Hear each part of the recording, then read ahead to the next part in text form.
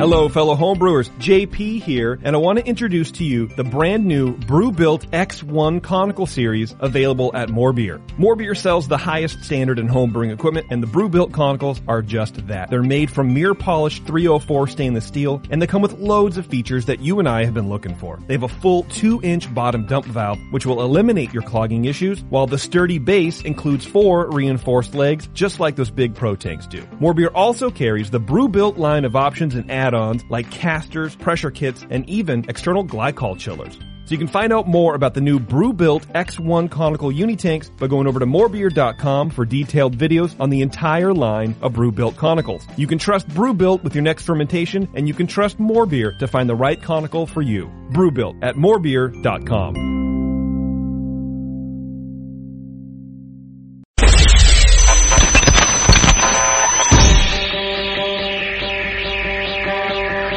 Home brewers, craft brewers, beer lovers, beer drinkers. Get ready for an all-new experience in information exchange and beer culture. Your only source for live beer radio that brings expert brewers from around the globe right to your home. You're not just listening to broadcasters, it's the Brewcasters on the Brewing Network. On this week's show, we're going to talk about a lot of things, and also our guest today, who's in the studio right now, his name is Tim, and he is the brewmaster from Lagunitas. Yay, Tim. Hi there. How you doing, Tim? Make sure that, I guess I should have told you this off here, make sure you're right on top of the microphone, because there you go. There you are. They're not the most sensitive things in the world, but I'll turn you up anyway. Tim, you are the brewmaster for Lagunitas, right? Well, yes, we're all very knowledgeable at Lagunitas. Okay. We're all head brewers there. Yes. Okay, so there's several of you then. Yes. We have a rotational schedule there, and we all we do about everything it takes to make good quality beer. Okay. Do you work around the clock? No, it seems like it. I dream sometimes about what's going wrong with the brewery. I was wondering if you had several shifts going. Yes, we do. We have brewer shift and we have filtering shifts. So kind of like there's a separation between the brew house and the cellar. I mean, wort is made in the brew house, and your beer is made in the cellar when you bring the yeast in. Gotcha. So, yeah. Okay. So we're gonna get who's higher up on the ladder? Who's higher up? Well, there's some managers. I'm on the floor. I'm in the trenches, Are you the low man, Tim? Did Lagunitas send us the low guy? Brewer. Oh, yeah. Awesome. He brought T-shirts, so he's cool. No, Tony Mangi's the man. Okay. He was the one with the vision, and he's our inspiration, home brewer turned pro. Oh, okay. So, all right, but we all do our best thing to make great beer for him. We're going to work on getting you a promotion, Tim. We want you higher 2 up hours there. to do that. All right, that's why I'm here. We got 2 hours to make you sound great. Well, we plied him with liquid courage. Yeah. All right, we're going to talk all about Lagunitas and what Tim does and how he got into it in the second hour, because we got a lot of other things to get to. But feel free to call in with questions for him later. Let me give the phone number now, because we're going to have a discussion here in a few minutes that I want some phone calls about. You can call us today at 925-691-5589. Is that right, John? I believe so. Daniela, is that right? 691 we'll try it if we get 5589. Cool. Yeah. If the phone doesn't ring, well, I guess I gave the wrong one. Because we've had some stuff going on in the forums that I'm going to talk about in just a couple minutes that I want to. Don't make it cheesy. I love controversy. Yeah, I want to talk about all that stuff too. What else do I need to make sure I get out of the way?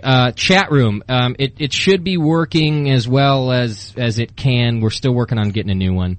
But if you sign in as a guest, don't bother registering, because you won't ever be able to log in that way again. Go to the bottom of the page and log in as a guest. Put 2 numbers after your name. Like if you want to sign in as Fred, do Fred 12, and you should be able to get in.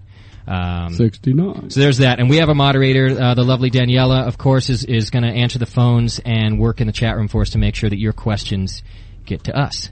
So, all right. A couple of things we're going to do on today's show. First, in a few minutes, our spotlight today is about yeast and fermentation. So we're gonna give you lots of information about what yeast is, how it works, how to best manipulate it, and then use it in fermentation, because it's obviously it's pretty important. Yeah, that might be the most important part of the brew process. So we thought, hey, why not give you guys the lowdown on that. So, and also if you have things to say about it, beyond what we've said, again, feel free to call in and let us know. Before we get to that, I want to talk about some feedback that we've gotten over the last week. Sure. Definitely the main feedback was that people couldn't tune in last week, and that was because our streaming provider dropped the ball and didn't give us the bandwidth we were supposed to get. So we got that fixed. So I don't even really need to read those emails because they all said the same thing. But some other emails were cool. Some good, some bad. We don't want to hide from anything here at the Brewing Network, so we're just going to read them right on the air. We're going to let you guys know, and you can send in all the emails you want, good or bad. We're taking them and we're listening and we're laughing. We're going to grow, become better. Yeah, absolutely. Apparently, a good word for our show so far in the rooms has been cheesy. Brewers like to use the word cheesy, and they like to use it in association with my voice. Hops can smell cheesy. Yes, they can. Well, you are an AM DJ. I'm totally, yeah, what do you want from me? But that's cool, man. I can take it. So I thought instead of hiding from those and pretending that I'm, Captain Super DJ, I'm going to read you the cheesy emails about what we've done here and go ahead and talk to you guys about that. Let's see. One of the first feedback that I've gotten, I got. This is a forum post. I'm going to read you both forum posts and some emails. This one says, "I'm definitely looking forward to the next show. The buffering was a huge disturbance, and I found myself doing other things on my computer while trying to listen." Which I feel is like cheating on us, by the way.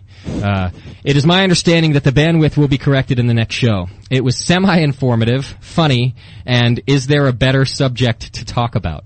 Was the final thing. What? And I'm wondering what they mean by that. It like better subject than beer? Is that because the answer to that is, well, no.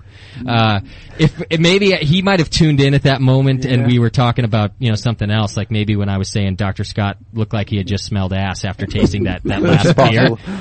I guess there could be a better subject to talk about than that. Well, did you scroll down and find out what his suggestions were? That's another thing I'm going to point out. There are rarely any suggestions. It's much more I love it or you suck. Which I wrote an article that's going to go up on our webpage in a few days. That kind of says, when someone tastes your beer and they turn to you and they say, "This sucks," you don't really get anything out of that. Yeah, it doesn't say a word. Just on the same token, they say, "That's nice."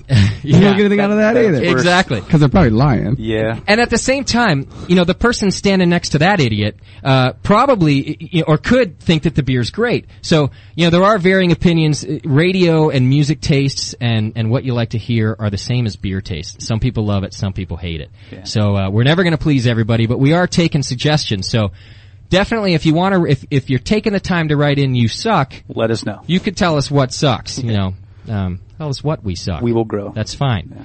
Yeah. So that was one right there. Is there a better topic to talk about? The answer is no. Thanks, please. Next was first, why in the world would they make you install Winamp? Great. Just another file player to compete with the numerous ones I already have to open other files.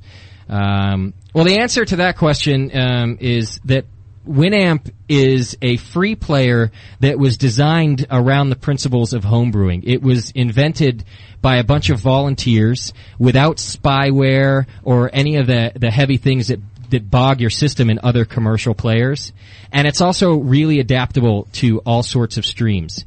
The other players want to charge us money to broadcast, and they're also mutually exclusive. If you use Real Player, for example, I'd have to buy a different stream to broadcast in Winamp. So in Winamp. So what happens is Winamp is sort of an across-the-board platform, and it allows Mac users to tune in also. So it was just the best possible solution for what we could do. I'm sorry if you had to download something else. You could use iTunes if you didn't want to download it, but well, it's just the way it is, so deal with it. Internet radio. All right. The next guy said, I also installed Winamp, but actually ended up listening on Real Jukebox, and he can listen on iTunes, so you don't need to have Winamp, although it's a cool program, is what he typed in. So you could try your Real Jukebox if you want to do that. Another guy, now here we got into some music stuff. Everyone was talking about music all week too. Lots of suggestions. More Grateful Dead, both from Dr. Scott and a couple forum posts. Yeah, Mash Tom, I'm out there and I'm working on him for you. Nice. Yeah, I saw a lot of posts by Mash Tom. I'm gonna get some Grateful Dead in here. I'm down with that. We can do that. This guy wrote in, he posted, I saw a post where someone said they were playing AC/DC at the moment. After that, I wasn't interested in listening. Yeah. Which is fair enough. Not everybody's into AC/DC. Okay. They're definitely cheesy. They fit our cheesy format. But it's good Aussie rock. I know we got some Australians listening out there today, and I think they'd have a thing or two to say about you dissing AC/DC. So, I'm gonna keep playing them. There's a lot of other stuff on there too. Someone in the chat room has said the term for why we're broadcasting the ways we do is low overhead, which is also true. I guess I just didn't mention that we're broke, and Winamp is free. Homeless next week. Yeah. Let's see. But we got a cool studio. Yeah, we do have a cool studio. Not cool temperature-wise, but cool equipment-wise. No, but I'm looking at 2 kegs right next to me. We do this week have beer on tap in the studio. Last week we had to leave the studio to get our beer, which was totally inefficient. Yeah. So we decided to just bring it in here. That was one of the problems. Well, we took care of that. A guy who posted right after that negative AC/DC post just said quite simply, "For those about to brew, we salute you." Yes. So there you go. For every AC/DC hater, there's an AC/DC lover. Another guy wrote in, well, the tunage isn't bad, but the commercials are a bit gay. Which may be so if we had commercials, but we don't. We don't have commercials. We're a commercial-free station at the moment.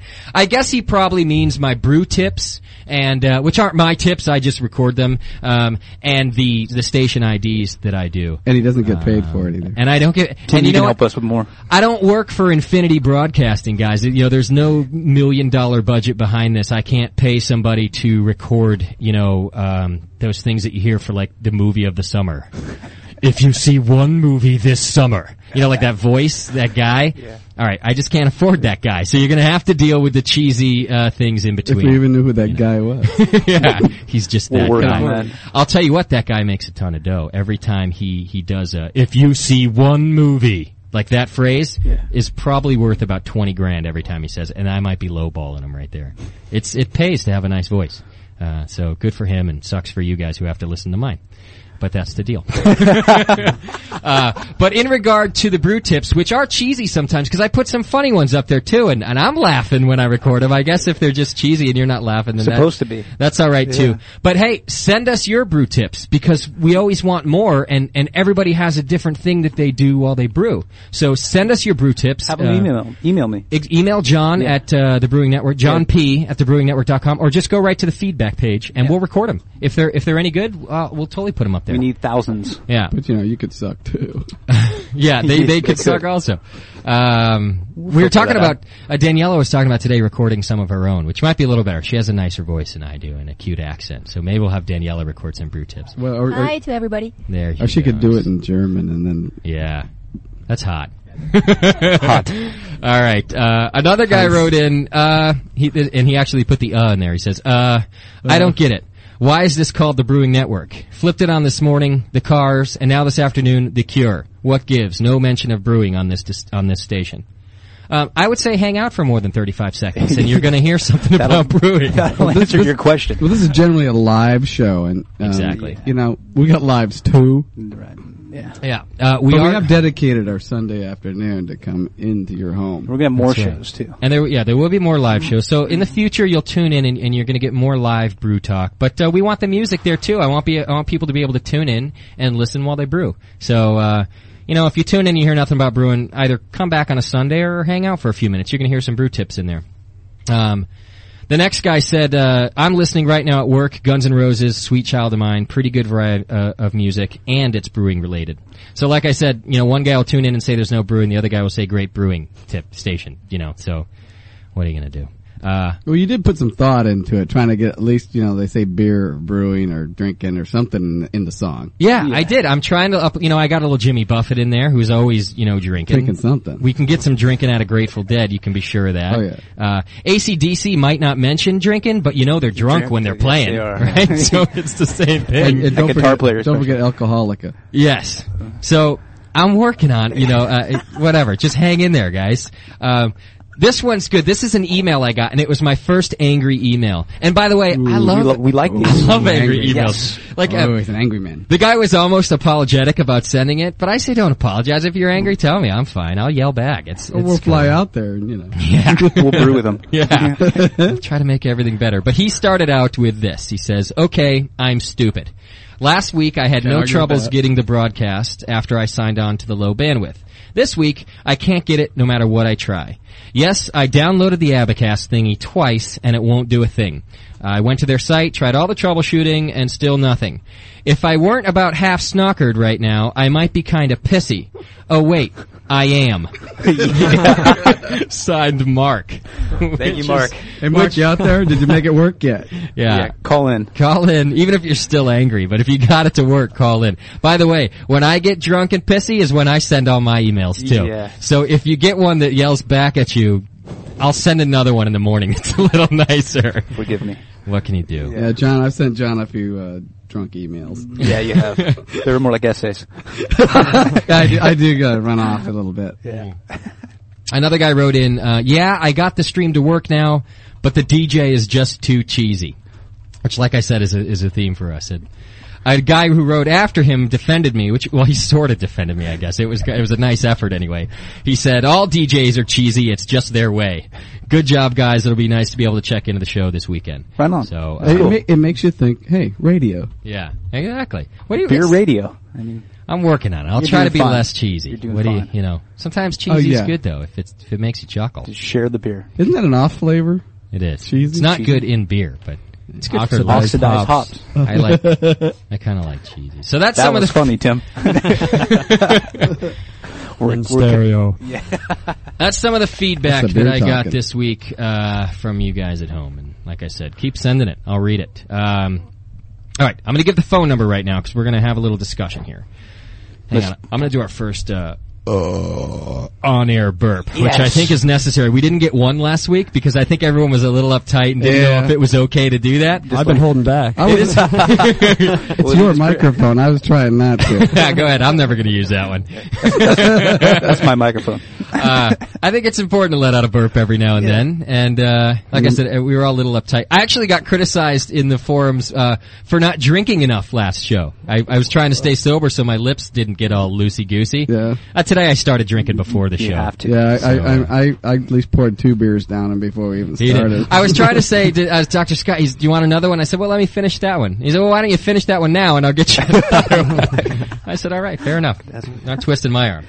Yeah, that's great. So, okay, the phone number to call here is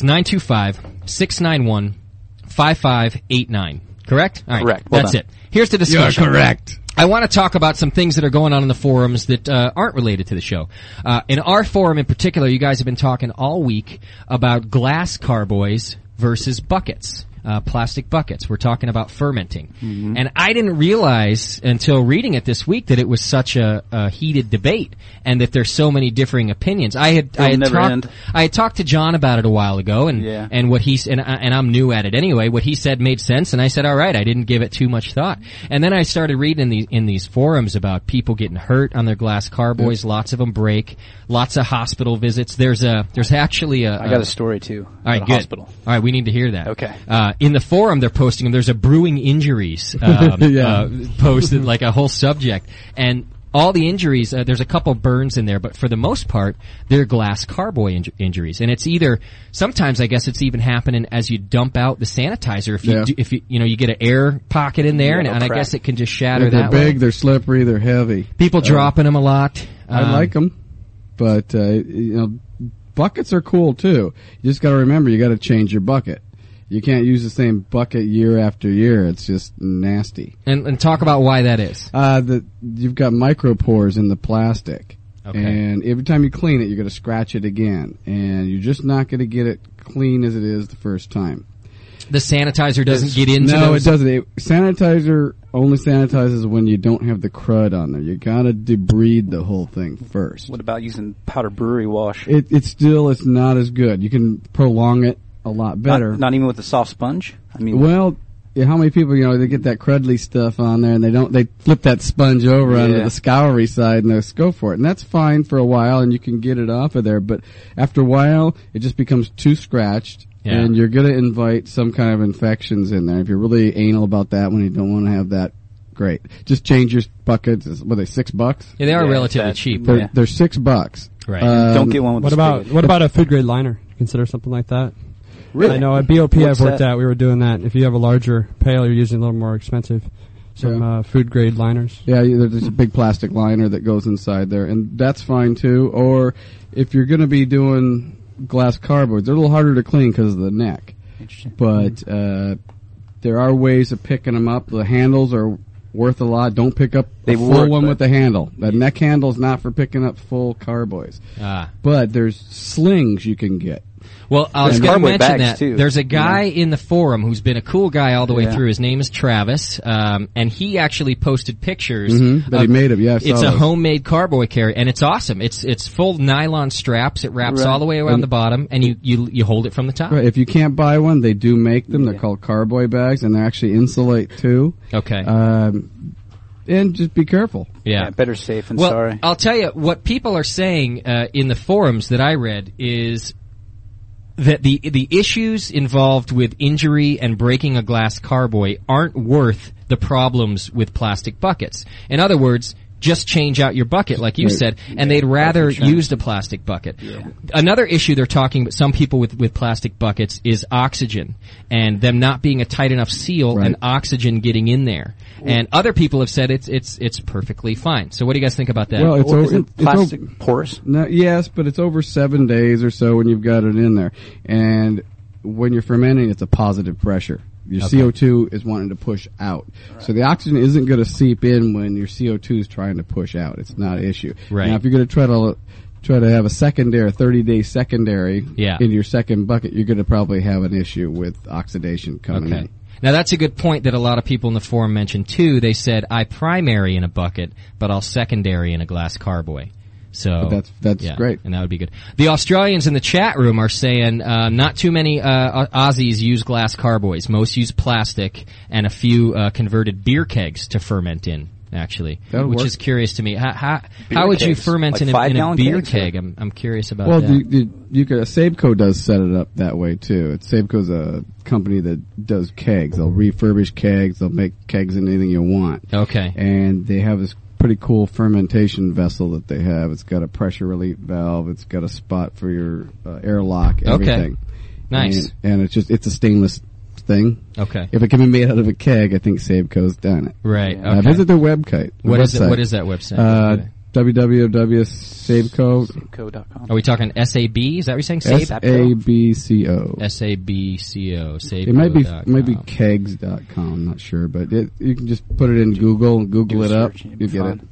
What do you think about this? This is in the chat room also, and I've heard some negative things about this. This person said plastic is good if you clean it with bleach. Now, what about using bleach to clean? Do you rinse it? Bleach doesn't clean. What does bleach do? Bleach is a sanitizer. Yeah. Okay. And bleach doesn't clean. You have to get whatever it is clean. And when you're talking micro scratches, and you can't overuse it either. You don't want to pitch too much, I don't think. And bleach. I stopped using bleach a long time ago because I start to taste it a little bit. It's got a very low flavor threshold for bleach. Do you rinse it or do you just let it dry? Oh, I rinse it. Then you got to deal with, what are you rinsing it with? Filtered water. Filtered water, hot water. Right. You got to deal with that. Then I went to iodophore, and that stains all your plastic. Yeah. That stains everything. Right. Like iodine. Right. I just got an interesting idea from the chat room, and this was also mentioned, not the idea, but in the forum it was mentioned that a benefit of a glass carboy is that you get to see the fermentation and that you want to know what's happening. Well, this suggestion for B3 for a little marketing idea is to make clear plastic buckets. Order some clear plastic buckets so that you get your plastic and you get to watch the fermentation. Yeah. Although I don't know what plastic is that thick that you can still see through, but it'd be interesting to look into. Yeah, it's fun to watch it turn. Yeah. I used to babysit it and hold it when I first started. And Nice. Yeah. I still always watch mine. I lay next to it and I pet it. Talk to it. Yeah. I say, hey. Give it your energy to it. Hi, sweetheart. How are you doing? And then my girlfriend says, what? Are you talking to me? I was like, no. Shut up. I'm Smell talking my to airlock. my deer. What do you think I'm talking to?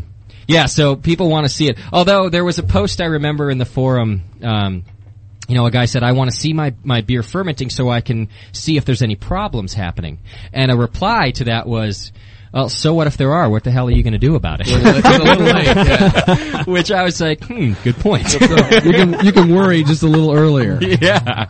I mean, he's right. Once it's fermenting, you're either you're gonna call it quits or you're gonna drink it, right? At that point, Blend it. No, you don't throw it out. you don't do it. That's wrong. No, you give it to friends. Yeah. I had to throw out one. Maybe not some friends, but other people. Yeah. I had to throw out one batch of wort. You guys want to hear my retarded story? I would of the love day? to hear this story. John, you know the story. What did you do? And I encourage others, by the way, not to just leave me hanging out to dry, and call in with your retarded story of the day, 925-691-5589. I'll get you an 800 number next week. We already ordered it. But it takes some time, I guess, whatever these people are doing. Here's what I did. And I wasn't drunk, I just was preoccupied. You're a partial when I boil, was man. brewing. You brew partial boils. I do partial boils, so let's start with that. And my process is this. I fill my carboy half full with sanitizer as I'm chilling my wort. Half empty or half full? I'm a half full guy most of the time. Okay. Talk to me tomorrow and I might be, you never know. Today I'm half full. So I go half full with sanitizer and I leave that, I swish it around, I turn it upside down, and then I leave it sit as my wort is chilling in the sink. And then as soon as my wort's chilled, I dump out the sanitizer, I put my wort in, and I add enough water to get up to 5 gallons. Well, on this particular day that I was thinking about the Brewing Network and trying to work on things all at the same time, I moved over my carboy. I started dumping my wort into it and realized that I forgot to dump out the half-full sanitizer. Yes. And I literally got, I have the big funnel, so I can't see past the funnel. That's all I can see. And all of a sudden my carboy's overflowing. And I'm going, how could it be overflowing? I got 3 gallons of wort here. It's a 7-gallon carboy, right? And that's when I realized, after almost all my wort was in it, that I had left it half full with sanitizer. You just wasted 3 hours. Man. I just sat there looking at it for a good 3 minutes, stunned. I didn't say a word, I just stared at it going, man, you are stupid. And I had to dump it, right? I couldn't what am I gonna do with that? So I put it in my garden. Somebody drank it. Just wasn't. Your hops are growing wasn't well. a human. Yeah, my hops are looking good. They're looking just fine. Because sanitizer will kill yeast too, right? I mean, I could have tried to ferment it still, but for one, it was gonna taste bad, and it probably wasn't gonna even ferment, right? Tim? Probably not. No. Fungicide. Not with that Fungicide. much, no. I was going to kill all that stuff. Okay. Oh, man. And it was going to be be a little bit, yeah, but it was going to be a good, I had a little funeral for it. It was probably the best beer you ever made. Yeah, that's what I told myself all night long. It's okay, Jay. So anybody else want to give a retarded beer story, or does that about take the cake? Here, I got a question from the chat room, so we can get off of me for a second. Is there an odor problem with a plastic fermenter? I'll preface that by saying I saw a post that somebody said they dry hopped in a plastic fermenter for about 30 days and could never get the hop flavor out of that bucket no matter how many times they washed it. That's a long dry hop. That's part of an answer right there. You guys have any experience with that? Odors in the bucket? Well, how long do you dry hop for usually? A week, usually. You're a week guy? A week. Dry Tim? hop. Do you dry hop? Well, that varies. I like to dry hop a little warmer, actually, because I feel that helps in the take up of all the the components of the hops that you want. But generally you can get some vegetal flavors if you keep it in there too long, and that sounds like a long time there, a month to keep it there. It's yeah. gonna soak it probably won't come out in your next beer, even though it smells too much, unless you're doing really a light beer. And do you think the hoppiness won't come through? Well, spend the $6 and get another bucket. Get another bucket. Yeah. That's what I figure. If it smells, just dump it. Use it as a sanitizer. I have had problems when I've used fruit, and I've fermented with fruit in the secondary in a bucket, and you just can't get that smell out of there. Right. And I don't want my lager smelling like raspberries, so gotcha. Just use a different one. Well, I was sold on glass carboys before, like I said, and that's what I use now. But some of the discussion in there about not just the danger, but I hate cleaning my glass carboy. It's a pain in the ass to get that trub off the top of it.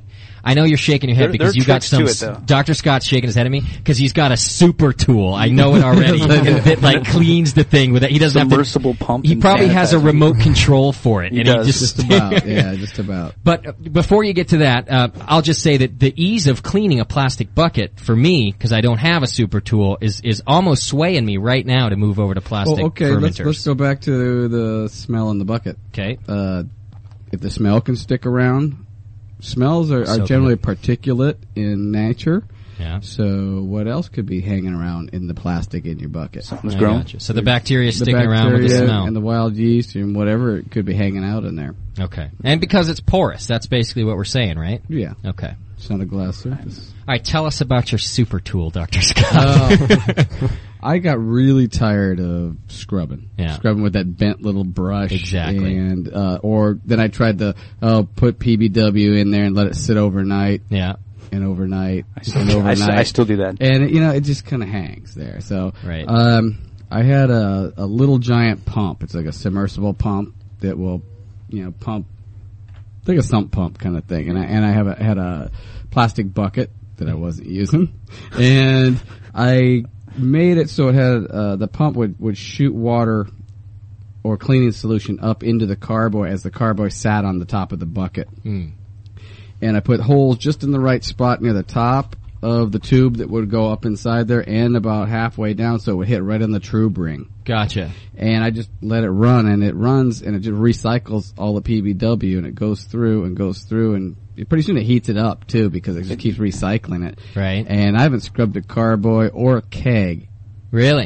in a couple of years Yeah. now. So both the pressure combined with the PBW is enough to get all You that have to watch the caked on heat, though. stuff out of there. Yeah. We had one crack before because it got so hot. The A pump carboy crack, you're saying. Right, because it got so hot in there and actually cracked. Gotcha. But yeah, it's usually, I haven't had one Watch happen, and I've been doing this a long time with this, and I haven't scrubbed a thing. Okay. And I've set it up so I can hook on some extra tubes so it actually back washes through the quick disconnects on the keg.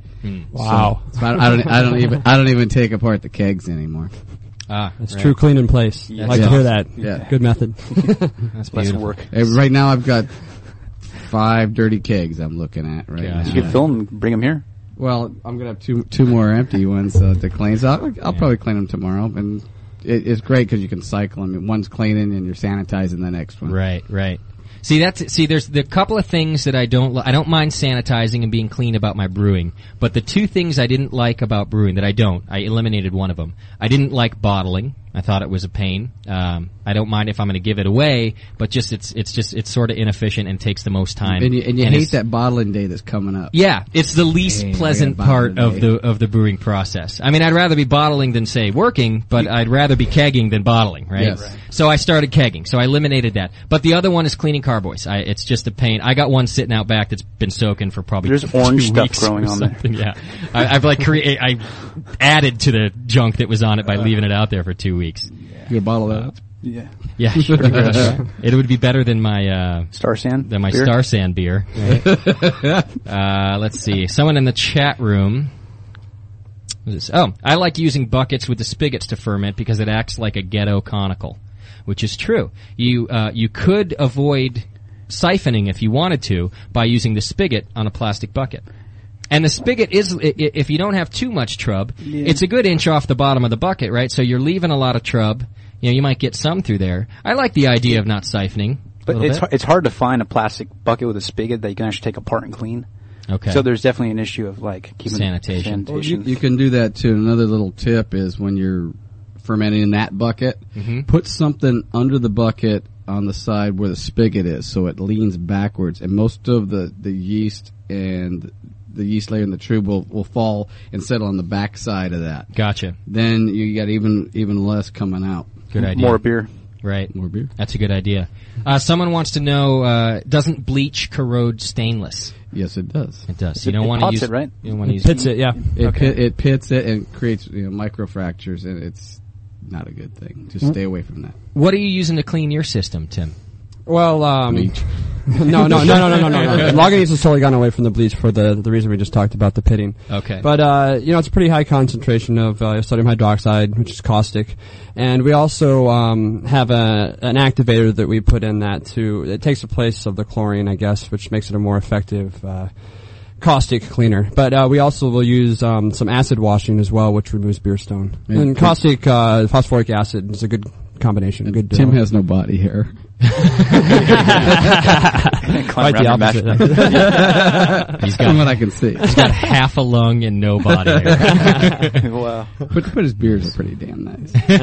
And that's really what counts, isn't it? Yeah. Is caustic, is it a sanitizer or is it a cleaner? No, it's a cleaner only. I'm sorry. I didn't talk about the sanitizer, but that's paracetic acid. Okay. That's what we use there. Okay, you got to get the beer stone off of the surface first because it's crusty and you need hybrid. What type of acid to get that off? Beer stone? Phosphoric. Phosphoric. Yes. So you could just use Star San as a home brew then.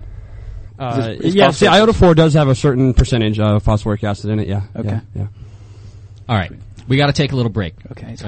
Partly because I'm sweaty and because we need another beer. Another beer. And you do too. And I do get too. Up, go get a beer. You guys are going to see what I'm talking about. At the end of the show, my lips will be hanging off the microphone. So we're going to take a little break. When we come back, we're going to start our spotlight today about yeast and fermentation. We're also going to give away a beer, and more beer gift certificate. So, and later on, I got more giveaways from Lagunitas too. So, hey, hang on, someone put it. Let me just say this real quick in the forum. I have an answer to bottling. 1 liter snap top Grolsch style bottles, which I did start using. It saved the actual capping problem, right? Mm-hmm. But not the sanitizing bottles and going from bottle to bottle and all that. That problem was still there. But I do use those now. Bigger bottles are always a plus. Absolutely. When I first started, I hated it too, and then a godsend was 22-ounce bottles. Absolutely. Bombers. I agree. Bombers. I'll bring you home. I did. I bottled a whole batch in 12-ounce once. That's it. After that, I went right back to 22-ounce bottles because it's half the work, right? Hey, friends, and you don't want to drink 22? Yeah. Screw them. Then they're sissies anyway. They shouldn't be drinking homebrew. All right, like I said, when we come back, we are going to give away a B3 gift certificate and start talking about yeast and fermentation. You're listening to the Brewing Network. We've got Tim from Lagunitas, Dr. Scott, John, and myself. The Brewing Network, saving your life. 1 beer at a time. There you go. F you if you don't like AC/DC. That's what I have to say. Angus rules. Yeah. Come on, if that doesn't get you pumped up about coming back to the show, I don't know. I don't know what does. I like a little AC/DC. Awesome. Hey! There used to be an AC/DC tribute band that played around here, and I will totally agree that it was the cheesiest show you can go to. But for some reason, I loved it every time. And I'm not a big AC/DC fan. It was just rock. It was cool, man. What was the name of the band? AC/DC 2? They were like, no, they went by like a song name. They were like Thunderstruck or something like that. You know, they had to pick a song. But come on, they're just cool. Whether you like them or not, they're cooler than you are. That's what you have to accept. All right, let me give you one last question from the chat room before we move on to our yeast. Are we going to give something away? Yeah, did you guys come up with a trivia question? Yeah. Okay. But you didn't like it. I didn't hear it. I went over to something else. Did you give it to me and I told you no? I didn't write it down. Oh. Yeah. Because I wasn't listening. Let me ask you guys this question from the chat room first. Okay. Sometimes I'm very single-minded. I can look at you and you were looking at me, right and I can nod my head and I'm totally somewhere else. And you said okay. I apologize. It won't be the last time that happens. It's nothing personal. It's just I'm a freak. Somebody in the chat room wants to know, what can I do to get stains out of my freshly cut keg? Anybody know about that? I got a couple stains in my kegs too, a little rusty stuff at the bottom. No, I see. Did they cut it with a flame or the heat from the heat? I guess we'd have to ask that. Chat room, you're going to have to respond to that, whether you're talking about heat flames or you're talking, content flames. You have to passivate it. There's nitric phos would do that. Or citric acid will do it. B3 uses a passivating machine. They have a phosphoric acid and a little electric machine, and that's what takes all the passivation. That's the burns you're talking about. Yeah, it kind of gives that blue color to your nice, pretty stainless steel. Okay. All right. So if you want to get back to us on that in the chat room. Oh, rust. Oh, he's talking rust. Okay. Okay. First thing is you probably cut it with something that you cut a ferrous metal or like an iron metal with a dirty blade. Gotcha. And what you're doing is you're actually incorporating iron or ferric metal into your stainless steel, and that's what's rusting, because stainless steel won't really rust like that. Okay. You're going to have to either get something clean, a clean abrasive wheel with a cutter. A Dremel? A Dremel will work. A lot of elbow grease with some emery cloths might do it. Yeah. But you got to use something that hasn't had a ferric metal on it already. A cutting wheel a brand new cutting wheel. Gotta be new. Okay.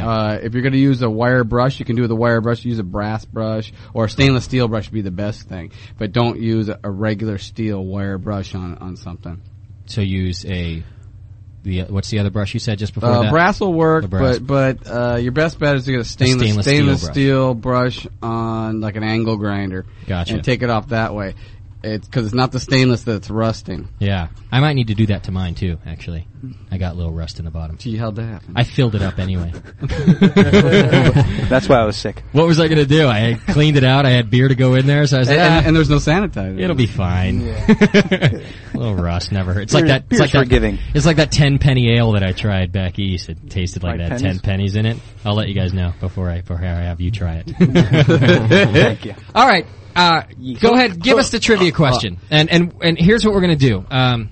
We want the chat room is very active, and they're being very cool in the show today. So this is for the chat room. The phone hasn't been ringing, so we'll go right to the chat room. So we'll take the answer off the chat room. So we're going the first one to answer correctly. Spelling doesn't really count. Right. So. No, we won't grammar check it. I want the scientific name for ale yeast, both the genus and the species.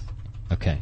That's your for question, ale chatters. Yeast. The scientific name for ale yeast. Genus and species, correct? Right. All right, there you go, chatters. If we get a phone call, I bet you that Crotch Rot's going to call. He wants that other Triple Freak got to pipe up with that. Come on, Triple. I would like to say Crotch Rot, which is just cool to say, by the way, on the air. That's his name, though. I'm not just talking about Crotch Rot. Yeah. He's one of our listeners who's just been awesome to us since the very beginning. Thank you very much. And especially with the bandwidth thing. I thought that was very cool. He when we had bandwidth issues last week, he knew about our budget and trying to accommodate more listeners with low budget. He offered to host listeners on his stream, which he's actually doing right now because somebody in the chat room couldn't listen, and Crotch Rot said, "Don't worry, I'll take care of you." And he's going to broadcast for us. And then he posted in the forum the entire process about how other people can donate their bandwidth also. So it would have ended up this huge network of homebrewers sort of donating bandwidth to each other so everyone could listen. And man, that's cool stuff. And that's what I love about the homebrew community. Yeah, and they help each other. Yeah, the response we've gotten since we started this from people like that is just the coolest thing. So just a good thanks to good old Crotch Rot. He's a good guy. Never thought I'd be thankful for Crotch Rot, but I am. So there you go. How's the chat room doing on answers over there, Daniela? We're getting some answers? Yeah, I'm trying to write it down. It's complicated. Okay, she's writing down the answers for us right now. I guess we can start our discussion about yeast while we're waiting for that. We'll interrupt it when we get somebody. I might make the winner Tim's brain. Might make the winner call unless they're out of the country, just so we can talk to him and say hi. Okay, here we come. Oh wait, she's giving us an answer right now. Have you written it down? Okay, this is the first one. Okay. Yes. Saccharomyces cerevisiae. Is this correct, Dr. Scott? Yes, it is. Oh, nice work. What is the name of that chatter? Is it pronounceable, or is it... Well, we got one who just said Saccharomyces, and then the second one said the whole thing, so I think he's the one. So that's I wanted the genus and the species. And the genus is Saccharomyces, right. And the species is... Cerevisiae. So who's the one who gave both? Oh, I saw him in the forums, I think. Is it Popester or Popstar? Popister? I don't know how you pronounce it. It's the Pope? If you want to call... I think the Pope just won $20. Excellent, dude. They have internet. He can turn our beer into wine. Very nice. That is the answer that was asked for. So he did want both. Dr. Scott said that. And so that's your winner right there, Popester. You just won a $20 gift certificate to Beer, and More Beer. Excellent, excellent. Daniela, you're going to have to get the information. Popester, if you can, we wouldn't mind you calling in. I mean, you're going to get the certificate either way, but we wouldn't mind talking to you and congratulating you and finding out, what you're going to spend that on. Talk beer with them for a bit. I want to know. I want to know. Buy a T-shirt. Yeah. I want to know what you're drinking, and I want to know what you're going to spend that $20 on. I could use $20 to go to B3 myself. Good. Wish I could have answered that question. Buy some more Star San. I should have gone in the chat room. Yeah, I need it, actually. It's funny you should say that. No, you need a stainless steel brush. I should have logged into the chat room under a different name and answered the question, if I could have. Oh, yeah. That's important. Wow. All right. Why don't we move on? I didn't give him the answer. You did not. Okay. Today's topic is going to be yeast and fermentation, and John has done a lot of research for you guys to really try to get some good information that isn't just the basic stuff. We're going to talk about from a homebrewer level. On a homebrewer level, homie, and homie. And Tim, although he may not know it, we've just decided that he's our yeast expert for the day. All right, I'm here. Yeah. So actually, what he's going to do is talk to us about how he uses yeast and the best ways that that works for him. So.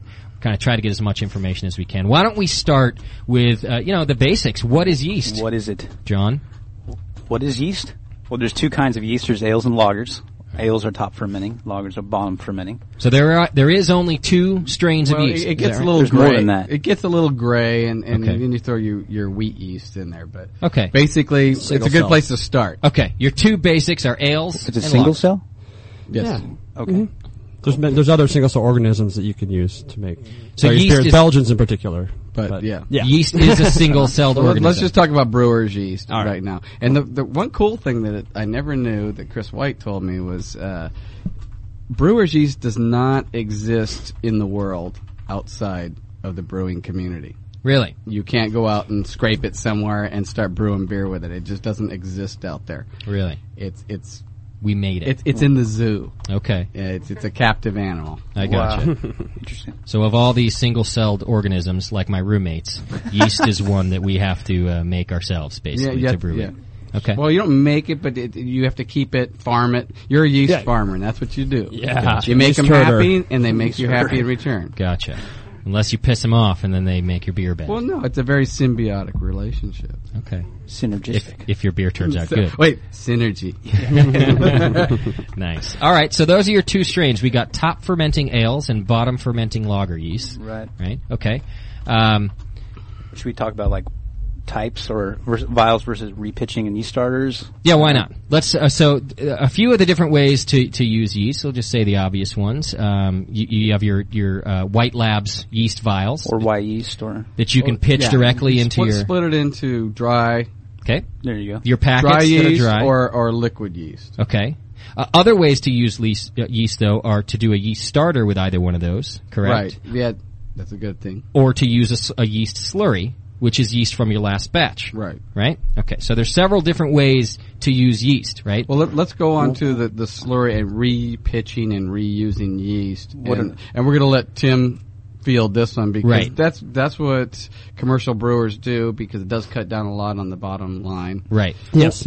What I'd like to do, for your beer, what I want to do is talk about exactly maybe what's a beneficial way to use each type of pitching. So we definitely want to hear from Tim about using yeast slurries. But John had said something to me yesterday that maybe with a Hefeweizen, you don't want to do a yeast starter. You'd rather use a vial and just pour it right in. You'd want to stress it to produce more fruity esters. So you would do a lower pitch versus a bigger pitch. I don't know if these are controversial, but It's I'd like to just- talk about the different ways for all of them and why you might use each Well, one. these are very advanced techniques. Okay? Let's cover both. Let's go beginner well, and if you've advanced. gotten down to where you're brewing your killer Hefeweizen and you're fine with it, great. Then but stick if you with want to start messing around with things and parameters, yeah, John's got a very good point. Okay. You want to stress the yeast, either with temperature, you can do it with osmotic pressure, with how much the situation is with the sugar in the wort. You can push them with the pitching rate. There's a lot of things you can do that can change that. You're a yeast farmer, Right. and that's what you're going to be doing. And It's a very good point. Yeah, all the different styles. There's a myriad of different styles in beer and brewing, and like you're saying there, the yeast coming from a high gravity beer is going to be a lot more stressed than one from a lower gravity. And even your darker beers, say a stout, the yeast will actually pick up color and can pick up bitterness as well. So these are things to consider. Does yeast add color? It does pick up color, depending on how small a batch you're talking. I suppose it could, but that's not the primary issue.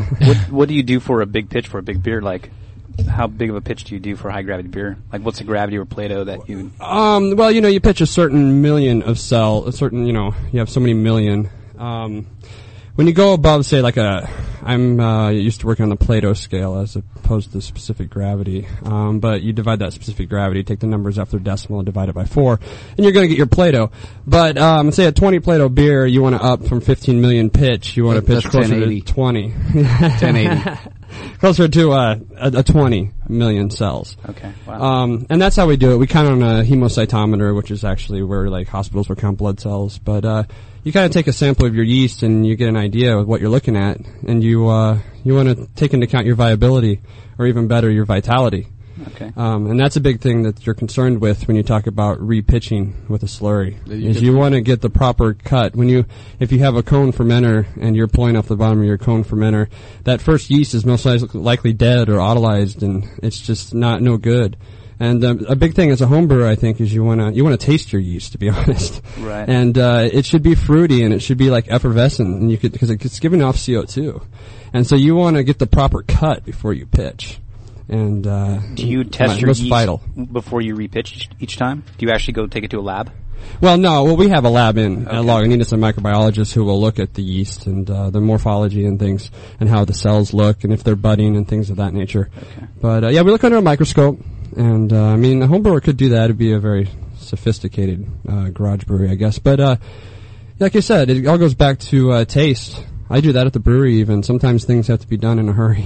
Right. And you don't have a lot of time to choose which tank you're going to pull yeast from. Right. And you just go with the fresh. a lot of times the freshest, is the best. How many generations do you pitch? Or we'll pitch upwards. I have pitched upwards of 15 generations. Wow. By generation 15, you definitely want to reprop. Generation 10 is probably a better. Yeah, I've heard 10. Yeah, that's actually a better rule of thumb. Is that an ale? Depending on performance, Is that an ale yeast? Yeah, this is an ale yeast I'm talking about. I'm mostly familiar with ale yeast, lager yeast. The same amount of generations, 10 to 15, but they're a little bit different. They can they're a little bit hardier yeast, I guess. So okay. I got a couple questions. You were talking about the amount of yeast and the cut of yeast is what you would say, correct? Yeah, yeah. One of the questions is how can you determine, and this is on a homebrewer level, it sounds like, how can you determine your starting gravity of a yeast starter before you make it, so that they know how much yeast they're pitching? Well, the main thing is you want to try to keep your starter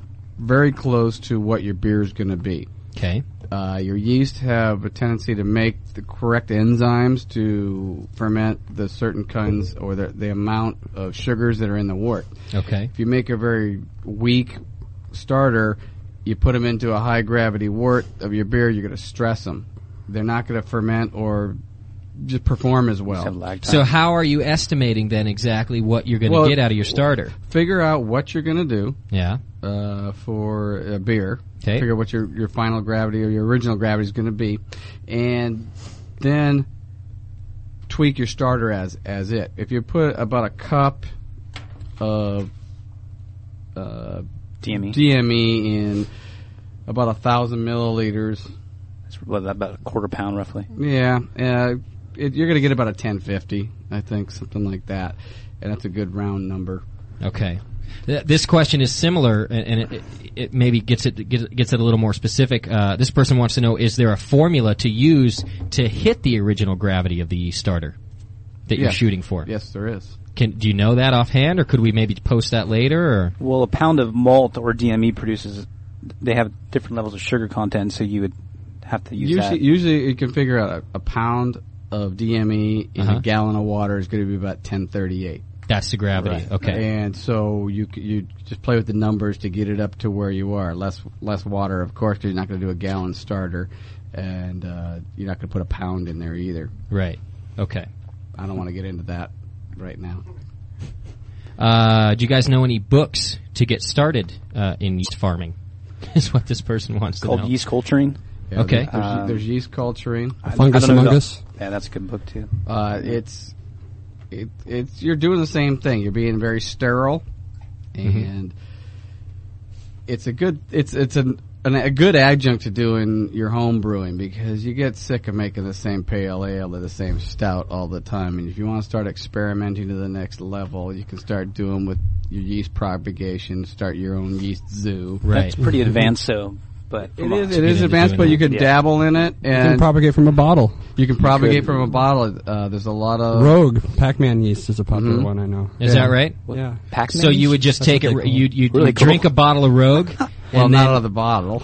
You want the freshest bottle you can find. and then you're just taking a sample out of the bottom of it, basically? Just The grow it up. sediment on the bottom. Yeah, there's a sediment. Basically, the easy way is just freshest bottle you can, like Tim said. Yeah. Pour it into a glass and leave a little bit in the bottom. Slurry it up. Sanitize the top of the bottle. Okay. You know about that with sanitizer. Yes, I got plenty of it. And then put that into a small amount of wort. I would say probably about a 50 milliliter wort. Okay. And let that propagate up, and then move that up about tenfold.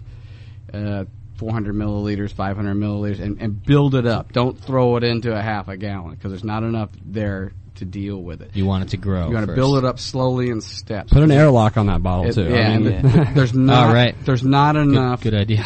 There's not enough yeast in there to really. It's start difficult. with something big. It's fun. Yeah. You know, it's something else cool to do. Say Right. you did it. Can you What you can overpitch? Can you pitch too much yeast? Oh yeah, you can overpitching can have a very negative effect, especially in a large brewery like Lagunitas.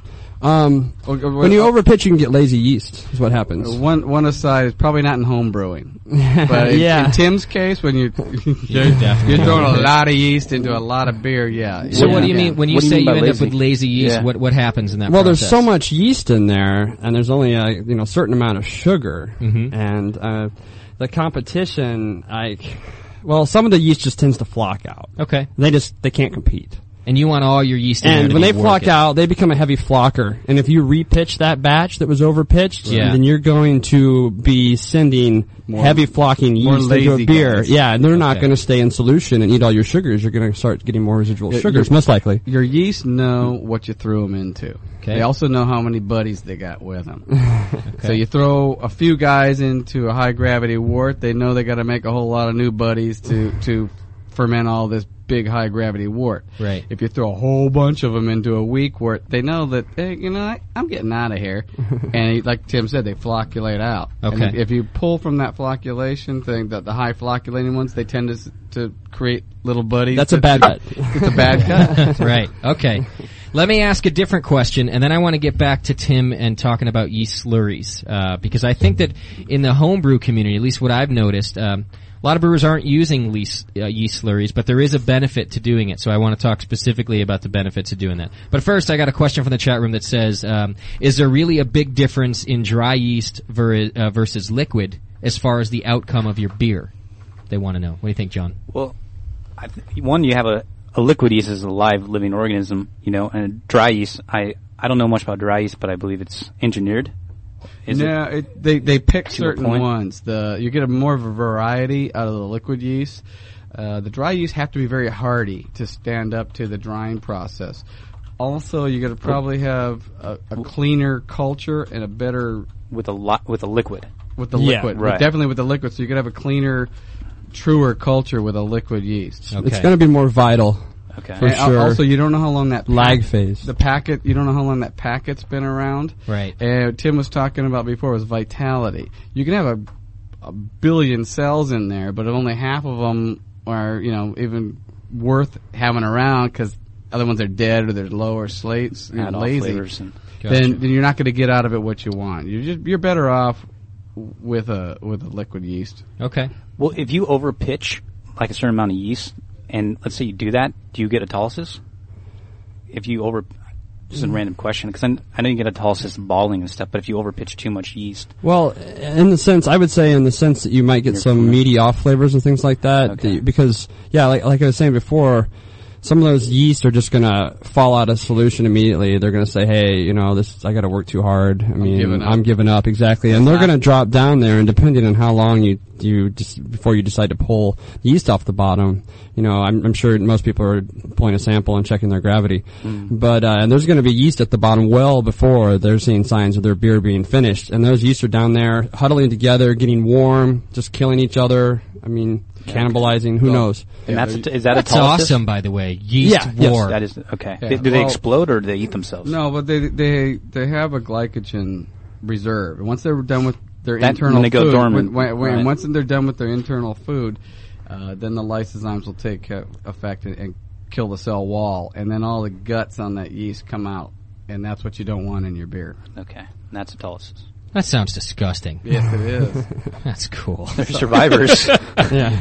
Well, then some people like wheat beers. So. All right, let's talk about yeast slurries for a second. Is it safe to say that all of your beers that you're making at Lagunitas are coming out of slurries? Yes. Oh, yes. Okay. Yeah, all of them. And is that pretty much across the board for the commercial brewery or the craft brewery? Yeah, everyone that I've worked in. Yes. What's a new yeast pitch cost?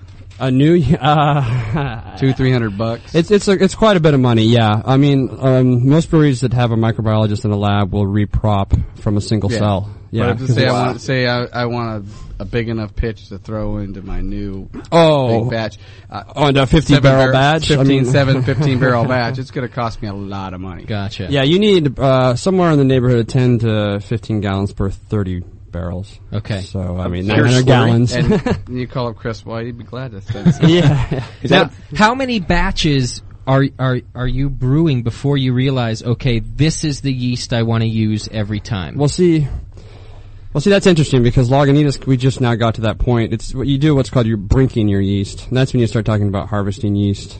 And you take your yeast off the bottom of, usually it's a pretty large tank, so you get a good crop. Okay. But you get a good cut, and you crop into another vessel, which you bring the temperature down to 38 to 40 degrees Fahrenheit. Okay. And you hold the yeast there for up to a week even. And this is all based on what your viability does, but you can hold yeast in a cold environment like that for at least a week. Before you repitch it. Well, then throughout the week, as we brew these beers, we're just repitching from the same. It's like a master brink. Okay. Is there a length of time, like an ale versus a lager, that you can preserve it cold? Yeah. Well, like I said, once again, your viability will steadily go down. Is what happens. Okay. I suppose that you could introduce some fresh wort to that, and you might be able to lengthen that time period. But you can probably keep it for 2 weeks. And you want to keep your viability hopefully in the 90% range, but even 80% is not too bad, even a little less. So yeah, I'd say 1 to 2 weeks. Some people do some other things like acid washing, but actually I don't have any experience with that. But some breweries do that. So after that, could you get off flavors from the yeast? Well, yeah. The less viable the yeast is, the more off flavors, the longer the lag phase, things like that. Okay. Yeah. Okay. A lot of the listeners in the chat room have some questions off topic of yeast slurry. So why don't we move on to some of these? Some are basic, some are a little more complicated. How about this one? Dr. Scott, this might be for you. To see yeast under a microscope, what power scope do I need to get? Is 900 enough? Anybody know that? Tim, you might know. I've seen Stump the brewer. That's what we're playing. I've seen them under 1500. You've seen them under 1500. Okay. You think 900 is a little weak? Well, it depends on what you're looking at them for, but yeah, probably they're going to be a lot of little dots. Okay. Rather than little spheres. Okay. Depending on what you're looking for. So maybe 1500 is about a minimum, about a safe minimum. Mm-hmm. You want to go maybe a little more. You're going to have to use a dilution factor. Yeah. That comes into play too. What is that? Like a serial dilution, like a 1 to 100, 1 to 20, something like that. Take a milliliter of it, put in 100 milliliters, and shake it up, and then put it on there. If you're doing a yeast count, then that's what you're going to have to do. Otherwise, you're going to have way too many to count in that whole inch. Or yeah, exactly. Yeah. Okay. How about this? Pretty simple. I think we sort of answered it before, but let's do it again. What's the best amount of water and DME when making a yeast starter? And is it the same ratio for ales and lagers?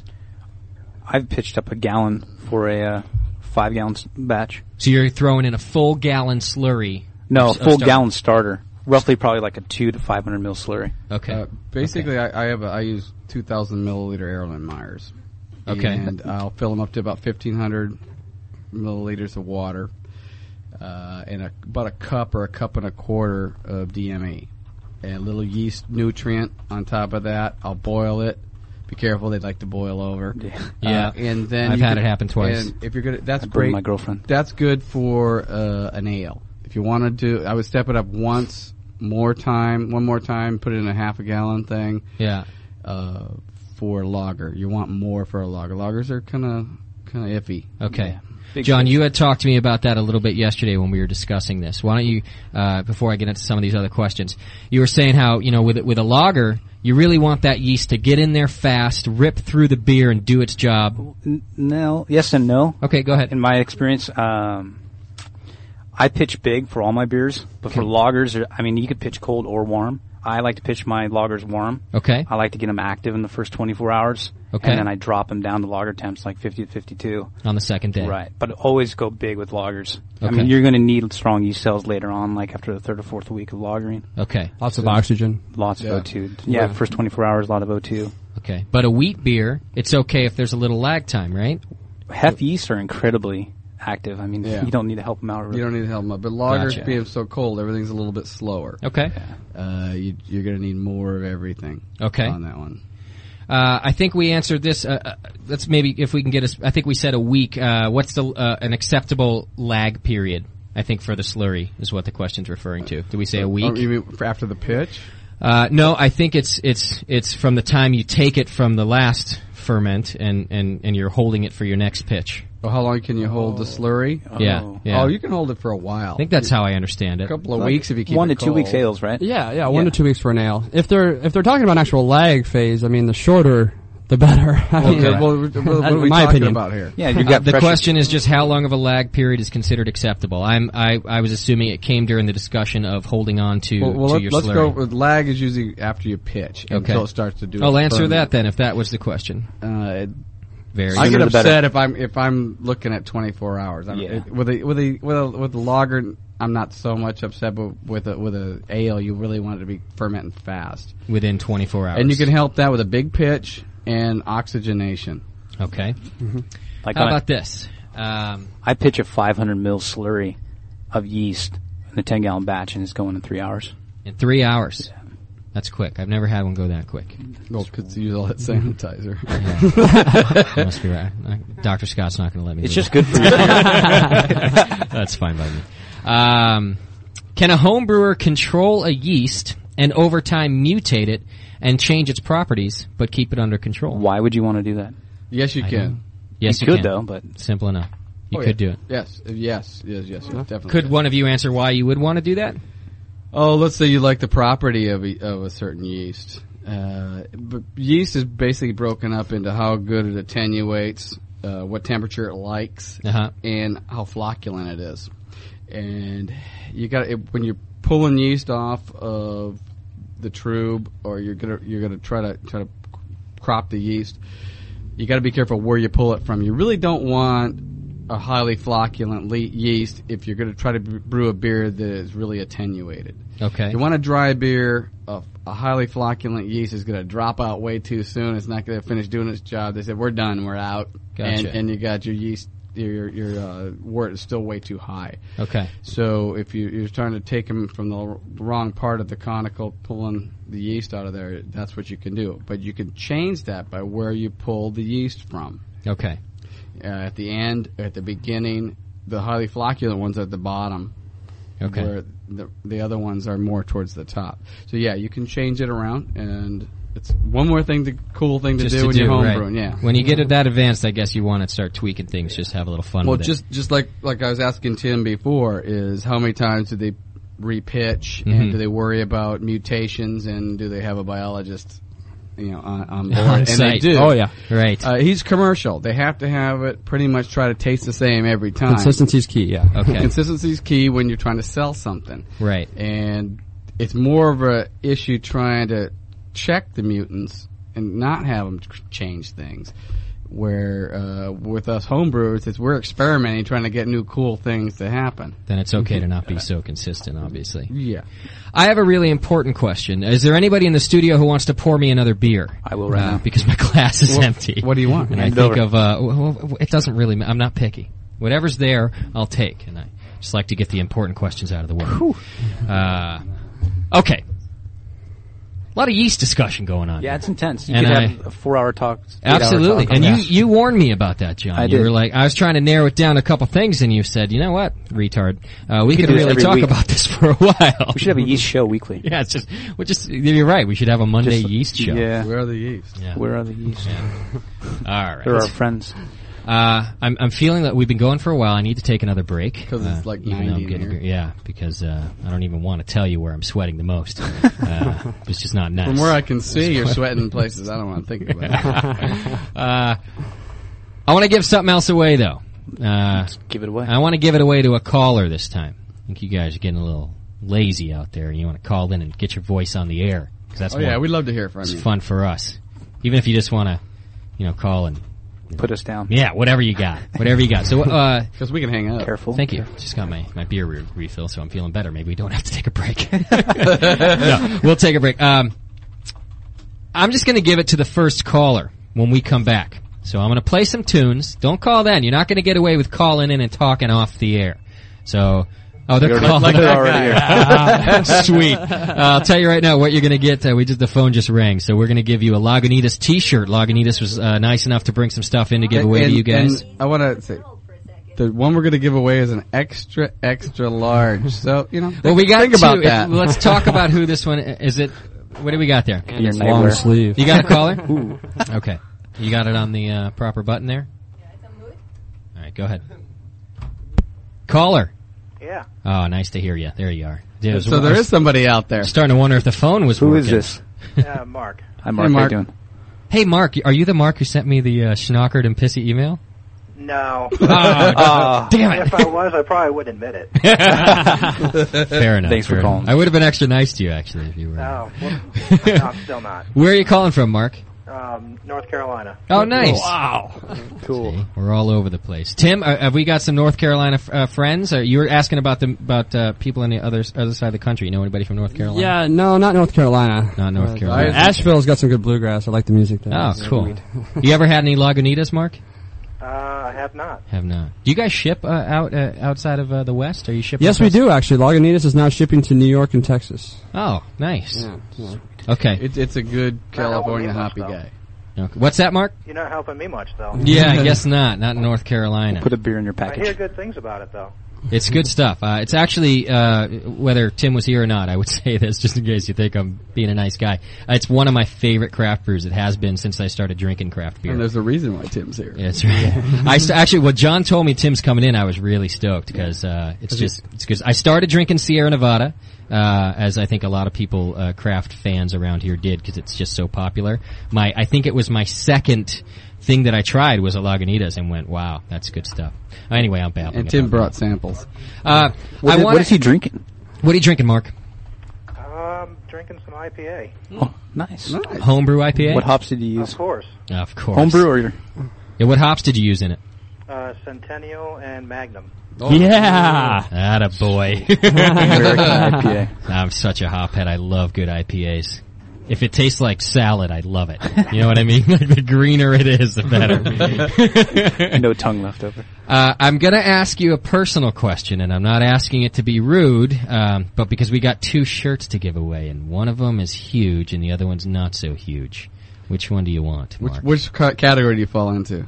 Probably the not so huge. Okay. I'm glad about that because I want to have a huge contest. You know what I mean? I want like the biggest, whoever calls in that's the biggest guy gets the other shirt. That's the next contest, by the way. All right. Mark, thank you very much for calling in. What time is it in North Carolina anyway? It's about 9:30. Nice. Oh, heck, it's not even bedtime yet. Yeah, you still got a couple beers left in you, right? Oh, of course. Hey, it's still light here in California. How do you like the show? It's pretty informative. That's good. That's good. Several yeast That's our goal. comments for you. All right, Mark. Daniela's going to take down your information. You're going to get a free Lagunitas T-shirt. It'll be in the mail later this week. Sounds great. Thanks for calling in. Cheers, Mark. Thank you. All right, we'll see you. All right, that was cool. All right, see? Getting a little Lagunitas advertising in North Carolina. How you like that? Thanks a lot. Yeah, it's wonderful. Why don't you lobby back there? Maybe we can get it shipped there. Exactly. All right. Soon. Here's what we're going to do. We're going to take a little break, and let's get right into Lagunitas when we come back. I want to start talking about them, which doesn't mean you can't still call in and type in yeast and fermentation questions, because we're happy to answer them. I want to play a little new Coldplay. I'm a music fan as well as a beer fan, and this album just came out on Tuesday, I think, so here you go. Cold break? Yeah, a little Cold Break. It's a good band name. That is a good band name. All right, we'll be right back.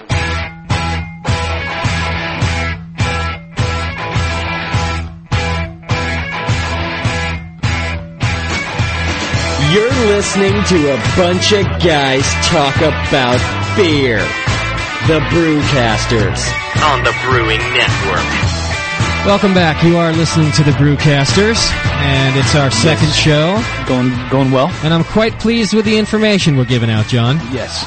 I'm also very pleased with our highly active chat room this week. I think you guys are being awesome in there, and I'm loving the questions, and you're asking a lot of questions that I want to know about. Yeah. So during the break, I got about 5 questions for you guys. So awesome. Just before we get to talking to Tim, who's with us today from Lagunitas, and of course we still have Dr. Scott hanging out, answering some of the tough questions for us, John and myself. One of the questions I was going to get to for Lagunitas in the interview, but I'll just ask it real quick right now. I was going to try to squeeze a clone recipe out of you. Uh-oh. And someone in the chat room already beat me to it. They said, is there, let's see, could you provide a Lagunitas clone recipe from your site? I guess they want it on our site. Even if it's just, what is it? The amount of fermentables and what hops and what added for.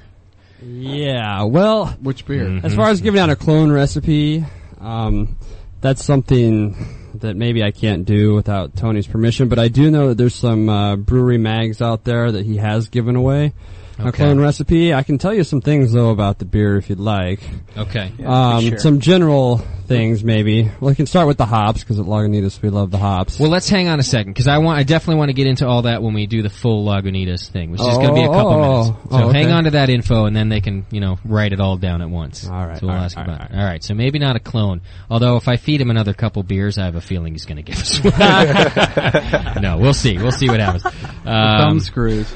Yeah. All right, that one I'll save for the interview. Here's one, probably for you, Dr. Scott.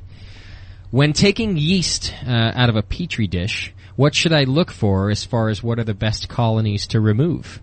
Do we know that? Yes. Oh, cool. Do you know how to streak a petri dish? If you can streak one, Mhm. and obviously you asked that question, if you know how to streak one, you can get a single colony. That's what you're trying to get. One single colony. One single colony. You want to get a very viable colony, one that's really going to town. Okay. I'm happy, and then sterilize your loop, pull that one, put it on another petri dish, and cultivate it that way. Okay. So you're looking for a single colony and the strongest one you can find, Right. basically. The whole thing of the petri dish is you're trying to isolate a single colony. Okay. And you want to get one that's really going good and really viable. If you got some mung growing on it, you might want to streak another petri dish. I have a mung rag Is there a around. color? Is there a color you're looking for? Not green. Yeah. White. White is Is good. white. So if you pitch penicillin, it's not Yeah, good. yeah. It's a bad. Just curious, you never know. It never could be know. good for you if you got an infection, right? Yeah. It's not bad then. But yeah, you just want to get a really nice, healthy looking spot that's growing Okay. on there. But make sure you streak right so you can actually isolate a single colony. Pull that out and put it on another petri dish. Yeah. Streak that out, and then pull it from that one. If you're really trying to really be anal about it, Okay. that's what you want to do. I gotta admit that in light of the cheesy comments I've gotten, I'm really holding back the things that I want to say, like when we start talking about streaking and yeast and all that kind of stuff. Like, I gotta tell you guys at home that I'm doing a great job. I'm exploding over here with stuff that I just want to say. And Most I'm like, people aren't old enough to know about streaking. Yeah. you know, I did it, 8th grade. Is that right? Oh, yes. That was disgusting, I'm Yes. sure. Imagine that, sure. my 8th grade little body running Yeah. down the street. Yeah, I was trying not to do that. Thanks. But I'm telling you, just so that you at home can appreciate my lack of cheesiness, I'm really holding it back over here as we're talking yeast and streaking. All right? Wait, yeast and cheese kind of sound the same. All right, so there you go. Be thankful, you Thanks, bastards. Jay. All right, just a bit of information. FSU, which is they're talking about the university. Yeah, so now you're holding back too. Yes, I am. I love it. That's my great. God. See, I'll go right back to cheesiness if I'm not the only one doing it. FSU has a website that shows pictures of different beers under a microscope in color. So that's kind of cool. If you guys want to, That's real cool. It's probably fsu.edu, although it's not on here, but I'm guessing that's about what it is. Yeah, just Google it. Do a Google for FSU. Okay, here's a detailed one. And I actually left out a question earlier that I meant to ask. It's about oxygenating. Okay. And let me combine the two. The question earlier was how long should I oxygenate for? Okay. And this one is a bit more specific, saying how long would you recommend oxygenating a 1070 to 1080 wort using, and it's very specific, the B3 half micron SS Stone with the little benzomatic oxygen canister. Okay, that's actually pretty good because it takes away a lot of my questions. Okay. One thing is, are you oxygenating with pure oxygen, or are you just oxygenating with room air? It's pure O2. From the canister. Yes, I know that. Okay. Sweet. But some people just do the aquarium filter and bubble through that, which is I've fine. been thinking about doing myself. Which is all fine.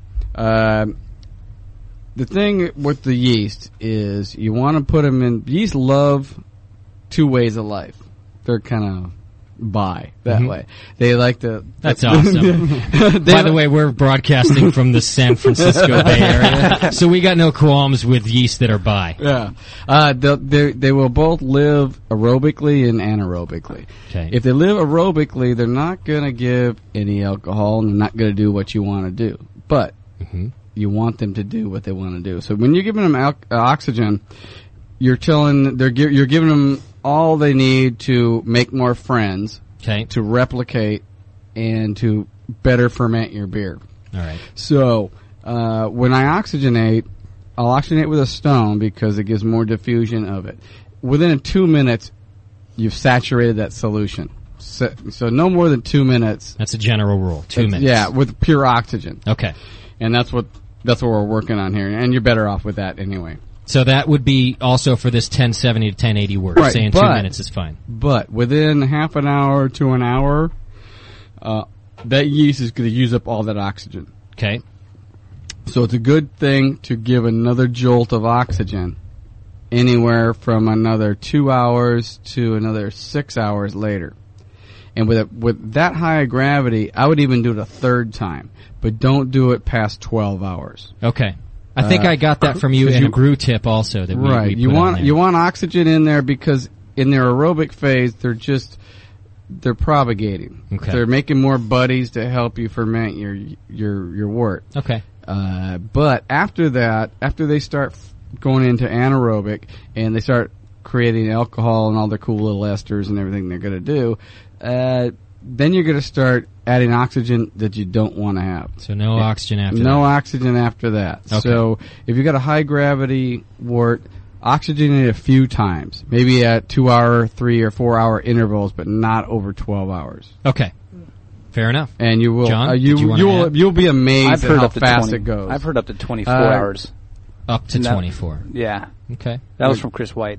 He told me 12. Okay. That's awesome. It depended on how much he had to drink. It will depend. It will depend on the lag time too, because if you're talking lager, you got a longer lag time, so you've got more leeway into it. Can I say one thing? Lagers, Absolutely. I think you want to oxygenate more heavily.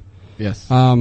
Well, mainly because what's going on when you ferment, you want to expel certain things, like in a lager, specifically like sulfur. Mm-hmm. Rather than keeping that in solution, you want a vigorous fermentation where that'll be expelled. Right. I mean, but depending on what kind of style you're looking at, but by giving them oxygen, you're helping them to create cell wall lipids for the cell walls and to create more little yeasty boys. Okay.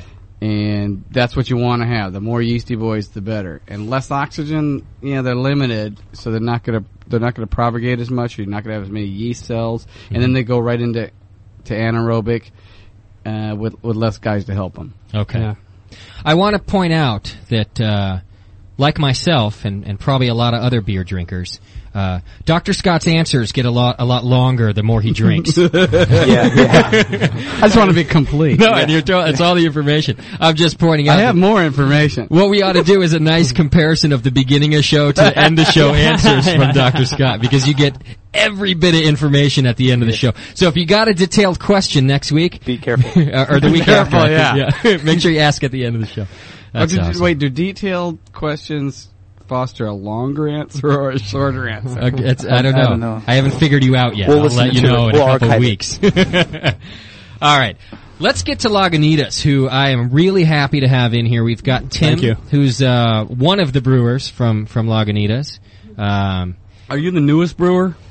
Yeah, I would be the newest brewer on the staff, yes. Because right. that's actually very cool, bringing some new blood in. Yeah. And Yeah.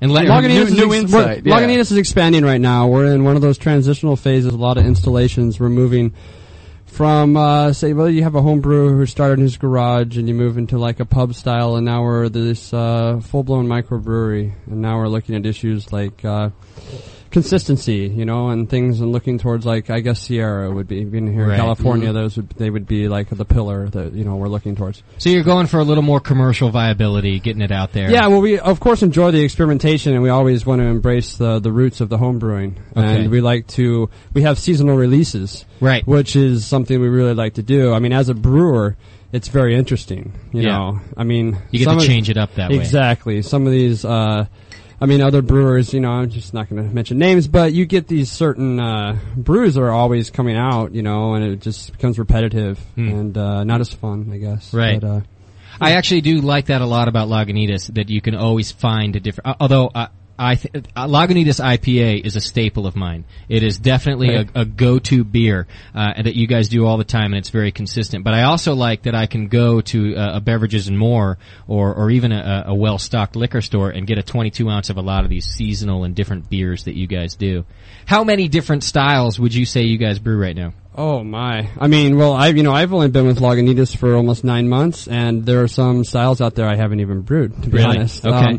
I've heard of them, of course, and I've tasted some of the library samples, which can be very interesting. Right. And there's over a dozen. Gosh, I mean, Yeah, maybe that's what I even would have 20 thought. different beers, and we're continually coming up with new ones. I mean, we have one Belgian beer, the number 10, and just this week we've been propping up new yeast for a dark Belgian. So now we have like a golden and a darker one coming out soon. So Nice. That's good. I'll tell you that I want to ask about a specific beer. I don't know if you got, maybe it's just me, but I don't think it is. Yeah, sometimes you drink a certain alcoholic beverage, and definitely the drunk that it gives you, or the buzz that it gives you, is different. Wine is different than beer, right? Yeah, different rush. And certain So is beers, tequila. so is tequila, exactly. And actually, I'm glad you mentioned that, because Lagunitas brews a brown sugar. yeah, And it's a Christmas beer, right? Is that when you guys do it? It Yes, comes that's- out around then? Yep, it comes late fall. Yes. It's called brown sugar, and I want to get into the details of brown sugar in a little bit, but I've had it for over a couple, they brew it each year, and it's a little different each year too, only a little.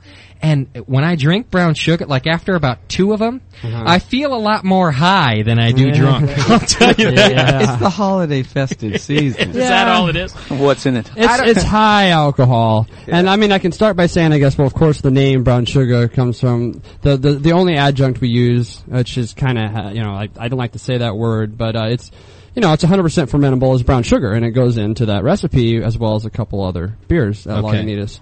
And now, that being said, that boosts our gravity, and I think what you can get are some, what people call like fusel alcohols, and just some different types of alcohols that will give you a different effect. What's the original gravity on brown sugar? About the original gravity? Oh, it's up there. Well, I mean, 1080. 1080. Yeah. Nice. Okay. That's why you're feeling high. I tell you, if you drink a 6-pack of brown sugar, you're not getting up for work in the morning. I'm going to tell you that right now. It'll give you a headache. Unless you're Dr. Scott, You who's work? well trained. You work?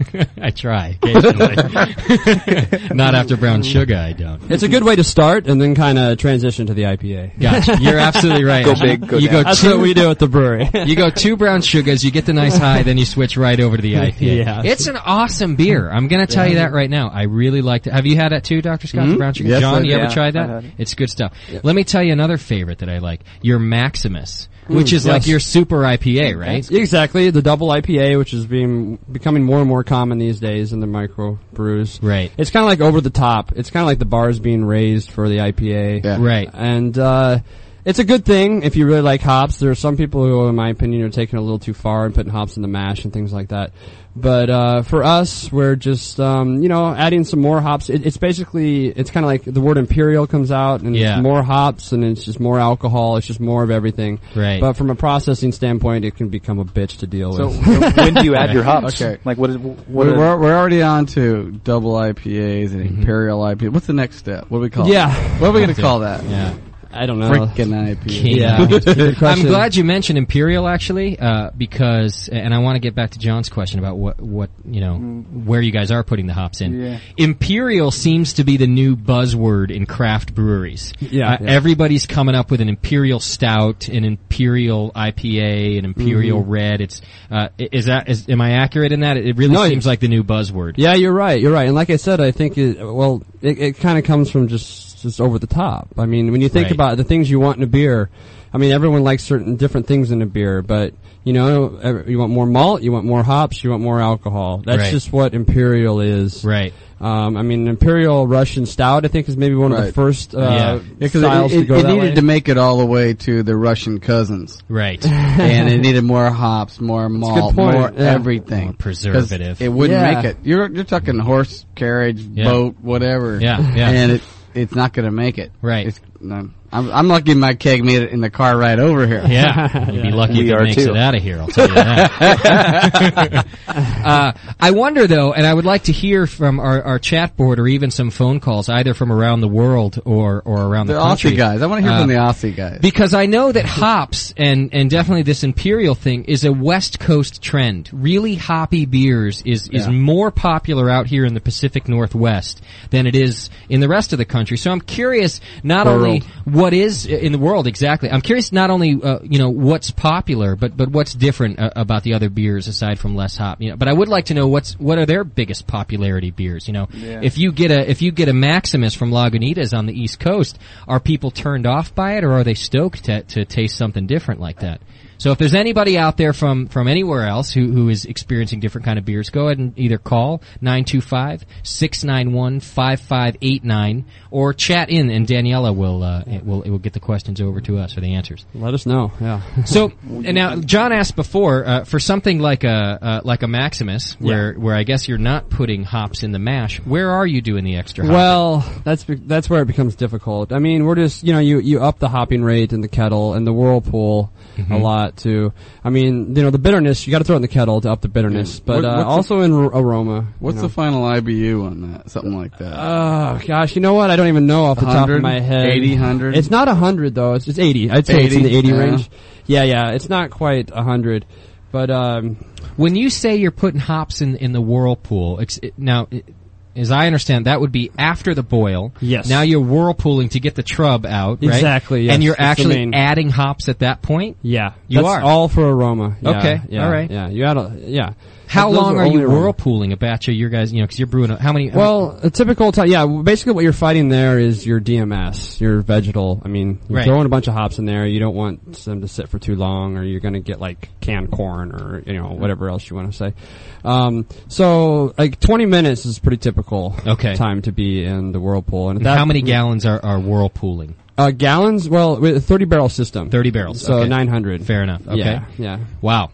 So you got 30 barrels whirlpooling for 20 minutes, and you're adding hops to that for aroma. Swim in there. Yeah. I would love to swim in there. It's a good way to go out. Yeah. It just keeps swirling, and it just keeps swirling until all the hops migrate into the middle, so you can pull off your clear wort, which is what you want to send to the fermenter. Okay. Of course, you don't want too much hop in there. Okay. But, now this may be a stupid and an odd question, but I'm an organics guy. I really like to grow my own stuff. I like to make as much as I possibly can myself. Sure. What are you guys doing with all that hop trub when you're done? Yeah, well, we send it off to a farmer. Do you really? Yeah. Awesome. And we do that with our spent grain as well. Okay. These days, they used to be called byproducts in the brewing industry, but these days they're calling them co-products. Yeah. Because they can be used, and the spent grain goes to cattle. We feed a herd of cattle, this local farmer. Awesome. And the trube, the cattle don't like it as much, but it's kind of an interesting story because they'll eat it, and you get these cows that become alcoholic cows. Is that right? And yeah, I know the farmers say that sometimes when they show up with the trube truck, like some of these cows just come leaping in, and they're like, "Oh yeah, it's here! Yeah, it's like pulling a keg up to the studio." We all get all right, bright-eyed. Bessie, come on, the trube truck's here. Man, that's even better than I expected. Awesome. That's yeah. Come on, baby, get up, the trube truck's here. A lot of breweries are doing that these days. They usually have at least one farmer, if not a couple, where they send those. So that's what that California happy cow like thing is about. yeah, it's not the weather. I really like to hear that. I call me corny, but I really like to hear because it's very useful and it's good for topsoil and it's good for feed and you can do all sorts of things. I'm working on I'm going to have a compost box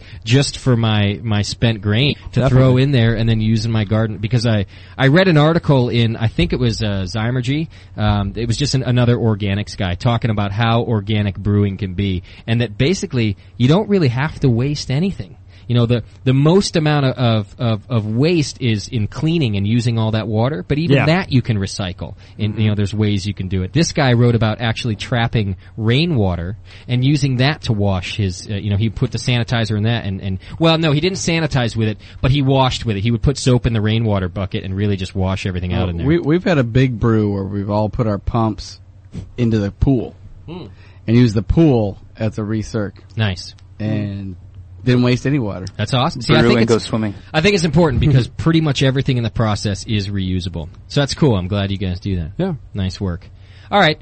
A couple questions I have for you personally is how long have you yourself been brewing? I've been brewing for a little over 5 years now. I got my start in Chicago in the Midwest. That's where my family's from. That's where I grew up. And Goose Island Brewery there.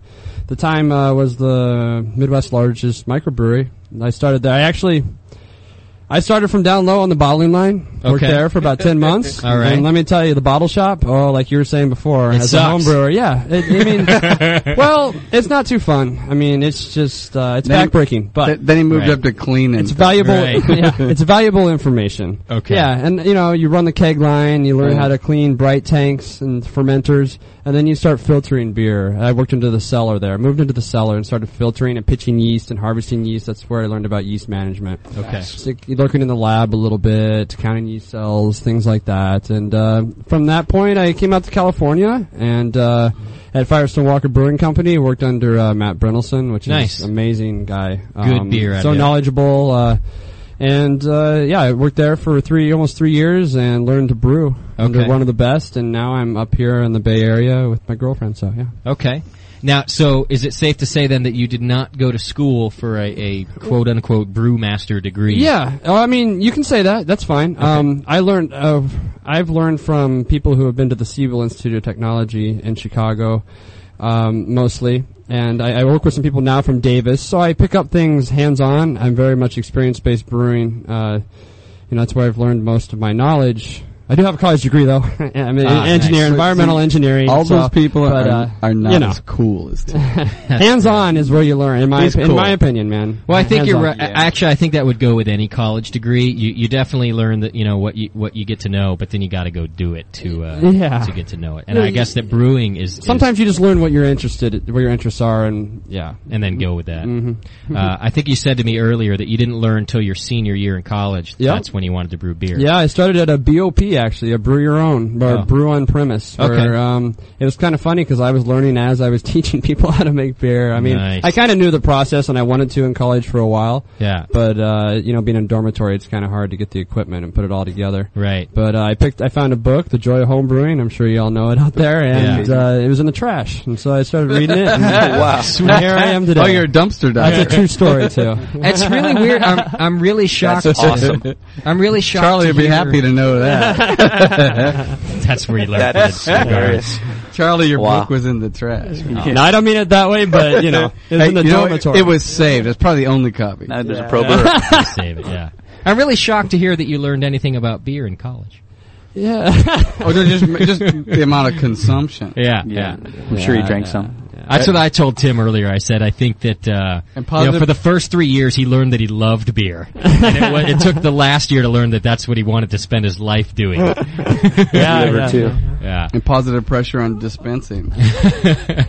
A couple answers to our earlier inquiry about what the rest of the world is drinking. In Ontario, Canada, because there's an Ontario, California, by the way. Ontario, California, Canada, rather, malty brews are preferred over hoppy brews. More English. I actually have drank a lot of beer in Toronto, and I drank something, maybe you can help me out in the chat room, whoever wrote this. It was called Alexander something. And it was an IPA. They had a couple different beers. I tried somebody's IPA, and I think it was the Alexander. No hops whatsoever. They called it an IPA. It wasn't a Belgian, but it was no. Okay. Well, they do have that. They got but what they called an IPA for one was the color of kind of like an English light beer. Right, so not quite as clear as a Coors Light, but not as dark as a pale ale. Okay. And they called it an IPA, but it was nothing like an IPA we have here. IPAs are supposed to be light. Yeah. Okay. Well, we tend to have them pretty dark and pale ale looking out here. And they're supposed to be lighter than a pale ale. Okay. I've heard this too. Yeah. I thought that was interesting. So that's what he's drinking out there. And in Australia, because I got knocked down for that one. In a competition. Oh yeah. Okay. Australia, they say that hops are becoming big in Australia now, thanks to, I guess it's Little Creatures Pale Ale. That must be a brand they got out there, which I wouldn't mind trying, a little Australian pale ale. So they're getting a little hoppy out there. Okay, and now I got a specific question for Lagunitas. The question is, why doesn't the July beer at Lagunitas have a name yet? The July beer. I don't know what familiar with that. You're not familiar with the July beer. The July beer. That's what it said. Well, we're not in July. Well, yeah, I haven't worked at Lagunitas in July. Daniela, are we sure that was the question? The July beer? That's what they said? Okay. Equinox or I don't know. All right. Well, maybe be more specific. I like the number 9. Now you have a number 10? Yeah, number 10. I like number 9. Number 9. What are those referring to? Number 9. Talking about number there? 9. Sorry, I don't know. You stumped me. All right. So you've been at Lagunitas for 9 months. Yeah. Do you know where the name Lagunitas comes from? Well, Lagunitas is a town. It is. California, yeah. Now, you guys are in Petaluma, is that right? Yes, that's correct, okay. yeah. Not Lagunitas. And as far as I know, that's the second location. I mean, the first one could have been very tiny. Okay. Homebrew, almost. So it was named after the town, then? Yeah. Okay. Let's just go with that. Yeah. Yeah, honestly, I know it's... That works. What about, I don't know, I'm interested in weird stuff. The dog... Let's not go there. Yeah, the dog that's on the pale ale label. Sure. Whose dog is that? That was Tony Manges, the owner. You know, I mean... Is it a pit? Is it a pit? Well, I guess it is. It looks like a pit. I think about the same time that he was probably putting this brew together. Who was it with Anheuser-Busch? Who'd they have? Spud McKenzie? Oh, it was right. Probably an offshoot kind of that, maybe. Okay. But just guessing. I think it's cool. You know, there's a pit Yeah, about it's cool. Dogtown, you know. There's a pit about to gnaw on your ankle. There. I'm curious because I have It was a pit. There's a pit bull in the studio right now who's really like a lethargic poodle, to be quite honest. What's the name of your dog? But she is a pit bull. Her name's the Biscuit. But she loves children. Yes, she does. She'll eat anything, but she loves children. She loves children the best. You're getting me in trouble. See, I'm trying to give kids a good name. She's the coolest, mellowest dog here. I'll tell you what, the nicest she's nice to everybody. Oh yeah. But the coolest she ever was to the first little girl she ever met. There's no little kids around my house, but I took her driving across the country. The first girl she ever met was an 8-year-old girl who wanted to play fetch. Now when I play fetch with the dog, she won't let go of the thing. I have to wrestle it with her and she sounds real mean and she gets angry and I can't get her to let go for the life of me. This little girl threw the bone, and the dog brought it back, dropped it out at her feet, walked 5 feet away, and turned around and waited for her to throw it again. Wow. The first little kid she ever met. So, she knows. She knows. She does know. She got a little mother in her, and I just thought I'd give a little counter to all the negative pit bull stories. That's all. That's all I'm trying. Love the Biscuit. Oh, she's good. All right. I would like to know, and this doesn't have to be a Lagunitas question. I guess it could be, your professional career question. Sure. Is there a favorite batch that you've made? A particular year, a batch, whatever you got? Favorite batch? Wow. That's a tough question. Which one are you proudest of? Like, your first one.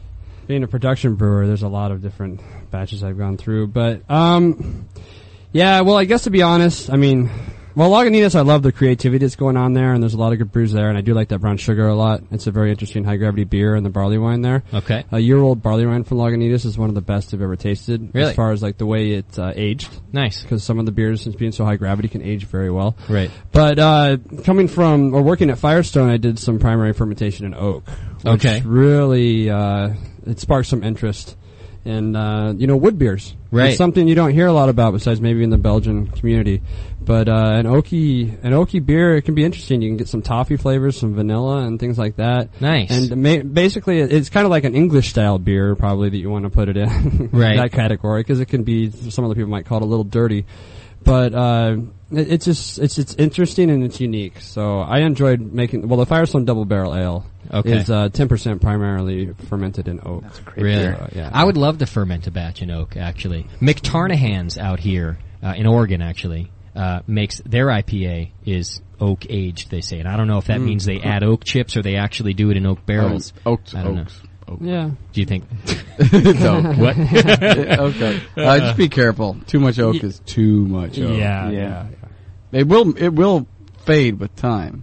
Yeah. Just when you're pulling the last beer. That's my experience. I agree with you, but at the same time, Firestone also had they took those, I say it's 10%, Firestone Double Barrels, 10% primary fermentation in oak.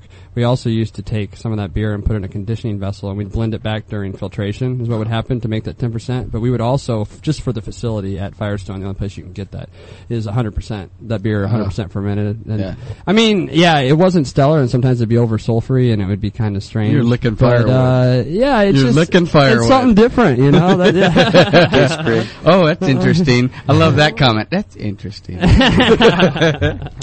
right, let me do this, and before I go on with the interview, we're going to need to wrap things up as soon as we can, but let's give away that last shirt we got. Now, you brought a double XL, is that right? Oh, yeah. We got a double XL. I just love that they make them like that for beer people. You know what I mean? I'm happy They about know. that. Here's what we're going to do. The person who gets the double XL is going to call in, and you need to be able to wear a double XL, and you need to be proud of the fact that you've had enough homebrew to wear the double XL. That's what I want. I don't want any shy double XLs in here, because I met some big teddy bear guys who are just happy to be the way they are. This is actually the point in the show where our archive stops. Our archive machine failed to take the archive it was supposed to that day. Luckily, a great listener in Australia by the name of Darren recorded the show and sent us what he had. So this whole archive is dedicated to Darren. Thank you very much. And the show only went on for about another 10 minutes that we didn't catch here, which finished up the Lagunitas archive and gave away our double extra large shirt to another Australian who deserved it. I can tell you that. He sent me a picture of his belly, and he deserved the double extra large shirt. He's been working hard on his homebrew, I can tell you that. In the future, our archive machine will be up and running, fully functional, so all archives will be complete, and we'll have them up for you very soon. Thanks for tuning in. Next week, it's EJ Fair Brewery, and they're located in Concord, California. We're going to get Morgan, the master brewer for that brewery, in here talking to us. We're doing a full talk on mashing and mash efficiency and everything we can get you about mashing for you all-grain brewers.